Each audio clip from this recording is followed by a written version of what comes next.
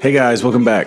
Chris Bircher. Knowledge plus experience equals wisdom. This is episode 115, continuing on the acid test, but really, focusing on this idea that nature has given us the models to answer many of the questions that we need to answer today. And the more I do this, the more I discover that there's been a ton of people out there before me that have already had this idea of using nature as an advisor, and there's plenty of people doing this, which I'm excited about. I'm glad that this isn't, an empty space, if you will. In fact, I just picked up one of the first books that I've heard several people mention, including Nate Hagens and Daniel Schmachtenberger, E.O. Wilson's Consilience. And this idea of consilience is that there's these patterns that occur.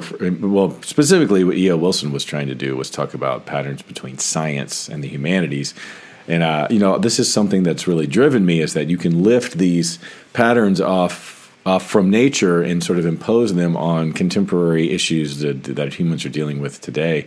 And also the idea that there's this convergent evolution idea, that these ideas that exist in nature have gone through a serious filtration system of natural selection. They're here because they work. And so if we're looking for things that work, why not just look to the natural world? Now, this episode is going to be specifically about what's broken or why we're broken, and the upper level systems thinking ideas that I think we need to focus on. I just wrote an article on Medium, which again is behind a paywall, so many of you probably won't read unless you're on there as writers yourselves, but I'll post it on my blog, a version of it. And the idea is that climate change is only a symptom. So climate change is not the problem. Climate change is a symptom of a bigger problem.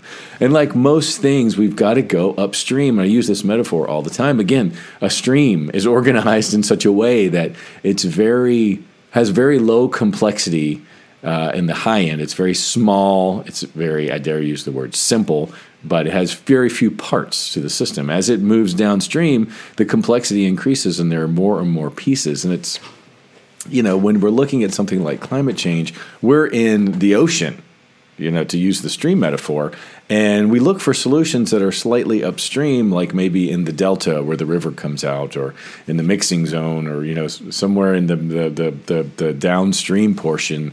We look for problems to solve, or we look for solutions to the problems, but really those solutions are also problems linked upstream. And if you've seen any of the episodes where I talk about my dissertation work, this is very much sort of the idea of these nested variables being influenced by and influencing one another.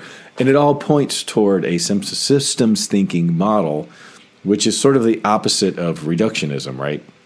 The Enlightenment and the scientific revolution were great at helping us focus, right? To say, the human body is so complex, but we're sick, and how do we fix it? So we reduced the human body and looked at its parts. Look at what the digestive system does. If this is a pooping problem, it's probably related to the digestive system and not the circulatory system. And we learned so much about each one of these little parts. And we've been on this mission. The pendulum has swung so far toward the reductionist side that all we do is look at the parts, and we forget that, the trees make up a forest or whatever. It's just a simple shift in perspective. And I'm not trying to say we don't need to understand the parts. We do. But I think, as I've said before, science has sort of answered what it can, as a singular myopic keyhole focused tool. It's time to put these parts back together and look at how they interact. And that's what we need today. And that's the movement that that's going to win the war against human suffering. And then what is that human suffering? That's really what this episode is about. And what are the solutions to the problems? And so let's use climate change as an example, because it's a good one. It's big and it's complex and it's nefarious and it's multifaceted. And, we think switching over from fossil fuels to electric cars is going to solve all the problem. And that's where we're taking a reductionist approach to the solutions as well. And that's, not going to work. We have to think about climate change as a system. What's going on in the system? And in my article, what I talk about is how the real problem is not CO2 in the atmosphere. It's not burning fossil fuels that produce the CO2 in the atmosphere. It's not even the shareholders at ExxonMobil or whatever wanting a higher payday, driving cheaper and less environmentally friendly ways of getting the fossil fuels and burning them. It's the underlying. What's even further upstream than that? What's even further upstream than money? It's why do we value money? Why? What makes it so important? The reason, the 30,000-foot view reason for climate change is because there's a whole lot of humans wanting to do a lot of stuff on the planet. That's about our values. And I like this idea of global values because it's so nebulous, right? But I really truly think that we need a global value system that sort of supersedes any local level. It's not even global, but in a communal sense, a species level governance that sort of says no matter what we want to do with respect to our religious beliefs, how we treat women, or whether or not we sacrifice animals, all those little details don't matter. What is going to trump, for lack of a better word, all of those other things? And right now, the cause of climate change is a global value system that focuses on monetary wealth, status, and power. Right? That's what got us here. Those global values, trumping all else, are the problem. And we need to replace those values with something healthier, more systems oriented, that accounts for all the waste that those values will ignore. Because the pursuit of monetary power, slavery, right? We've made a lot of decisions in the name of monetary wealth that probably wouldn't disagree with a global value system. And I know this is impossible, right? We don't just sit down 8 billion people, poll them, and come to some unanimous decision. I get that. But how you get this done, and why it isn't being done, and why it changed in the first place, is really poor organization.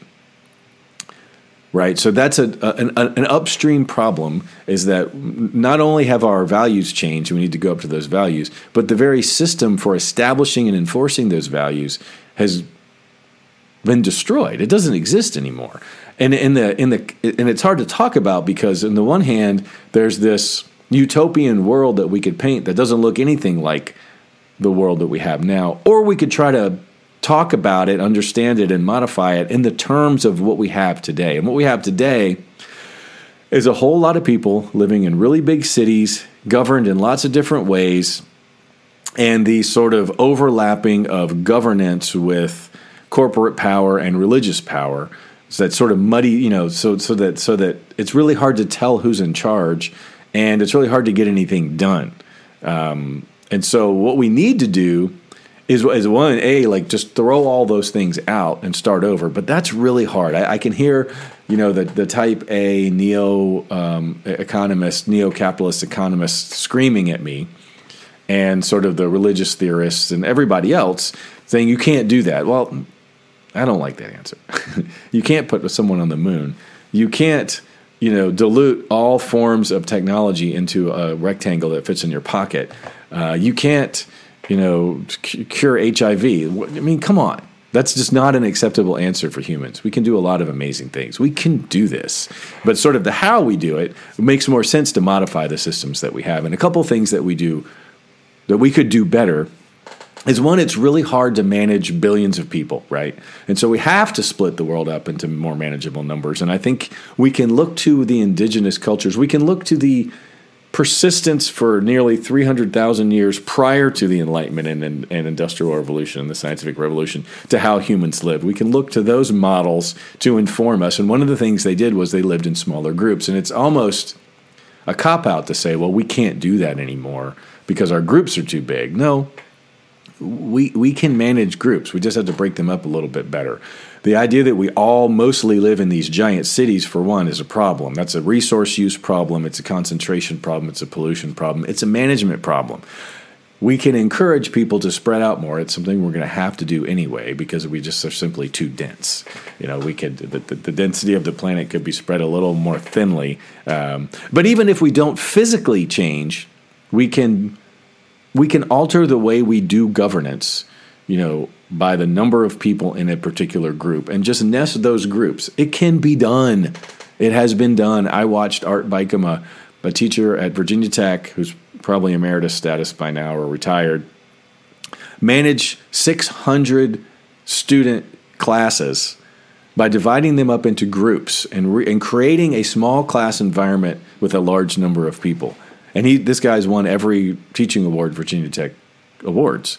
So he's on to something. But he's also looked at as a kook and by a lot of faculty members and a lot of other people for the way that he does things because it's outside the box. It's non-traditional. That's the kind of approach we're going to have to take now. A systems approach, right? Of a series of interacting and nested parts of which these manageable size groups of people become a part. We can do that. And that's sort of the first upstream step of how do we even get towards some consensus of what our global values are. And I suggest that our global values weren't always about money because we didn't have money. And they weren't about status because status had no value. And they certainly weren't. The power thing is arguable because, again, this silverback gorilla being the strongest and beating up all the other males so he can, reproduce with all the females. That model sort of persists, right? Well, there were probably lots of other ones where power was equitable, and it wasn't viewed, or I say probably, but I just get so disgusted by these dominant themes of everyone thinking they knew how it was. We don't know how it was 10,000 years ago. We don't really know how it was a few thousand years ago. Individual humans don't walk through the day with a thorough understanding of what our ancestors were like. We have ideas. Those certain themes of those ideas, like the male-dominant, alpha male, powerful thing, permeate our societies, but we can propose alternative explanations that may very well have also been happening, like a matriarchal societies, for example. That probably happened. The different roles, familial roles, the different roles of individuals within a group structure, what that looked like, what our psychology was like, what we were like before we had verbal communication, but we probably had really good nonverbal communication. It not only might not be like what we think, it may have been better. And so what were our global values in those situations? I don't think they were money, wealth, and power. I think that's like the silverback gorilla myth, or that the myth is that permeates all mammals or animals, that strong male, violent male dominance drives evolution or something. I don't even know. It's an example, right, of something that happens. There's probably lots of other examples. So what would our global value systems might have looked like?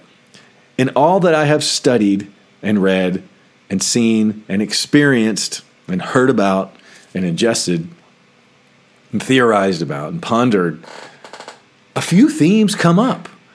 And one of the big ones is this connectivity issue, right? This idea that because of physics, again, because of the consilience of all these different disciplines, one of the dominant themes is that all this stuff is connected in these systems where, a butterfly flapping its wings in Africa causes a typhoon in Polynesia.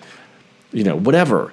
That's a recurring theme. And if that were true, how does hoarding money fit into any value system that could possibly exist, unless you have this, silverback gorilla hierarchical structure that's opposite of egalitarian and sort of, dictatorial. Is that really the way the world works? I find it really hard to believe. And so looking at the common themes, I see values of connectivity and community and interaction and discourse as being driving. That has to be some part of this, to realize that we're simultaneously the yin-yang of the individual and a group, that we have dual responsibilities. That has to be in there somewhere. And then secondarily, like I said in the last episode, it has to have something to do with love. And I use the word love not to describe sexual attraction or hand-holding or kissy-smoochy relationships, but to describe this life force that is outside the context of our five senses that aids in that connectivity. And I think, as I'll talk about in the next episode, it's probably an evolutionary artifact of the shift from asexual reproduction to sexual reproduction. I think there's a lot to get at there that I'm going to dedicate a whole episode to. But love is just sort of an artifact of that, and it forms the metaphorical glue, if you will, for that connectivity. And what love is a feeling that comes from, I almost think it's like we receive the sun's energy, right? And this sounds so pedantic, hokey pokey, woo woo, mystical, whatever, that it almost makes me sick. But at the same time, I can't deny it anymore. I'm coming at this from like a reluctant acceptance sort of place, and maybe you can get there with me if you're feeling that way. It can be done of receiving that energy, because let's face it, the sun's energy drives everything that we know on Earth as far as like a fuel, and then sort of bouncing that back out into the world. When I am at my best, I can feel sort of an abdominal heart somewhere in the middle of my body. I can feel the light and the energy of the light inside coming out. I want to share it. I think when people say, I want to help people, that's what they feel. When they say they want a girlfriend or a boyfriend, that's what they feel. When they want to connect with people, when they want to have kids, when you want to have a pet, it's like this energy is bouncing back out of me because I am alive, and I got to do something with it. And what we need is these connections. And the problems of the global values of wealth, power, and status manifest themselves in our individual human actions on a daily basis. And this is what I really wanted to say in this episode. I think globally, individual humans, because I had this experience recently, or this epiphany of the experience, I think we habitually are looking for those connections because they're ancestral, they're epigenetic, they're so ingrained as a part of our evolution that this what we do with this energy is driving us to have these human connections. And I think what's happening is the more and more siloed we get, the more and more individualized we get, the more and more we accept the pendulum swinging toward individual greed-based existences and sort of curating our lives like we do our Instagram feed for positive reinforcement only that enforces these sort of the selfish side. We look to each other to have these meaningful, energetic interactions, these loving interactions, but we don't feel safe. The opportunity presents itself, and the system breaks down because it turns out you're dealing with someone who's so turned off to that idea and so focused on their phone, which is the epitome of this sort of selfish focus, non-communal effort, that their capacity to throw that love at you is turned off. And so in realizing that, sort of subconsciously, we both retreat from one another. Whereas I think our interactions ancestrally, I like to think, were sort of the opposite. They were these sort of magnetized deals where it was an exchange of positive energy or of the energy in the first place rather than sort of protecting it. And so when we go to have these interactions of meaning and find and fail, it drives us further and further. So we've hit a point where, we're consciously and subconsciously separating ourselves and isolating ourselves from one another because this lack of reciprocated love. I wish I had a better word. And so I think the solution is to not do that anymore. And I think a lot of us do this, especially lots of us have had therapy and have had these realizations and have had sort of somatic experiences in meditation or with psychedelics or whatever it is.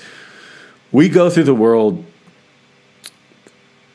and I'm just learning how to do this, letting your freak flag fly, right? Letting that energy out. And if it's received, great. If it's not, maybe that will change, right?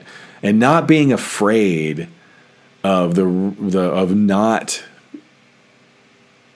entering into a reciprocal, not letting that drive you away, because we have prioritized as individuals that our global value is this, and we will do this thing, this feeling connected, whatever you want to call it, regardless of what comes back. Right, that's what love is, and that's what everybody, all the pros will tell you, that love is something that you give willingly, without expectation of getting anything back. And in a perfect world, in this utopian society, perhaps the first couple 100,000 years of human evolution, within reason, once we realized that we needed this, that this was a selective fit condition.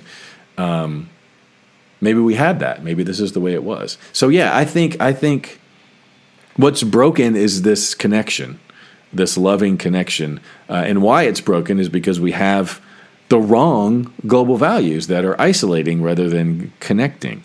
And until we are willing to give without receiving, and to sort of turn this back on, even though we realize that if we don't pursue wealth, status, and power, somebody else is going to take it from us and leave us less wealthy, less powerful, and lower status, and potentially invisible. We're going to do it anyway.